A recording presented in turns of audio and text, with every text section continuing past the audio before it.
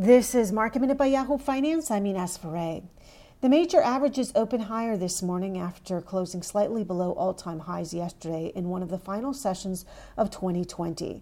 The UK became the first country to approve AstraZeneca's COVID-19 vaccine. The stock is up this morning.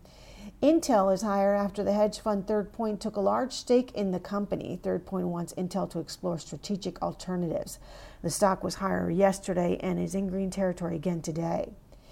And Levi Strauss's price target was raised at Guggenheim to $24, rating Levi as a buy.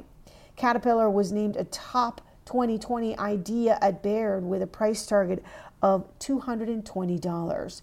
Trading volume has been relatively light during the end of the year week. Trading on the U.S. exchanges will be closed all day on Friday for New Year's Day.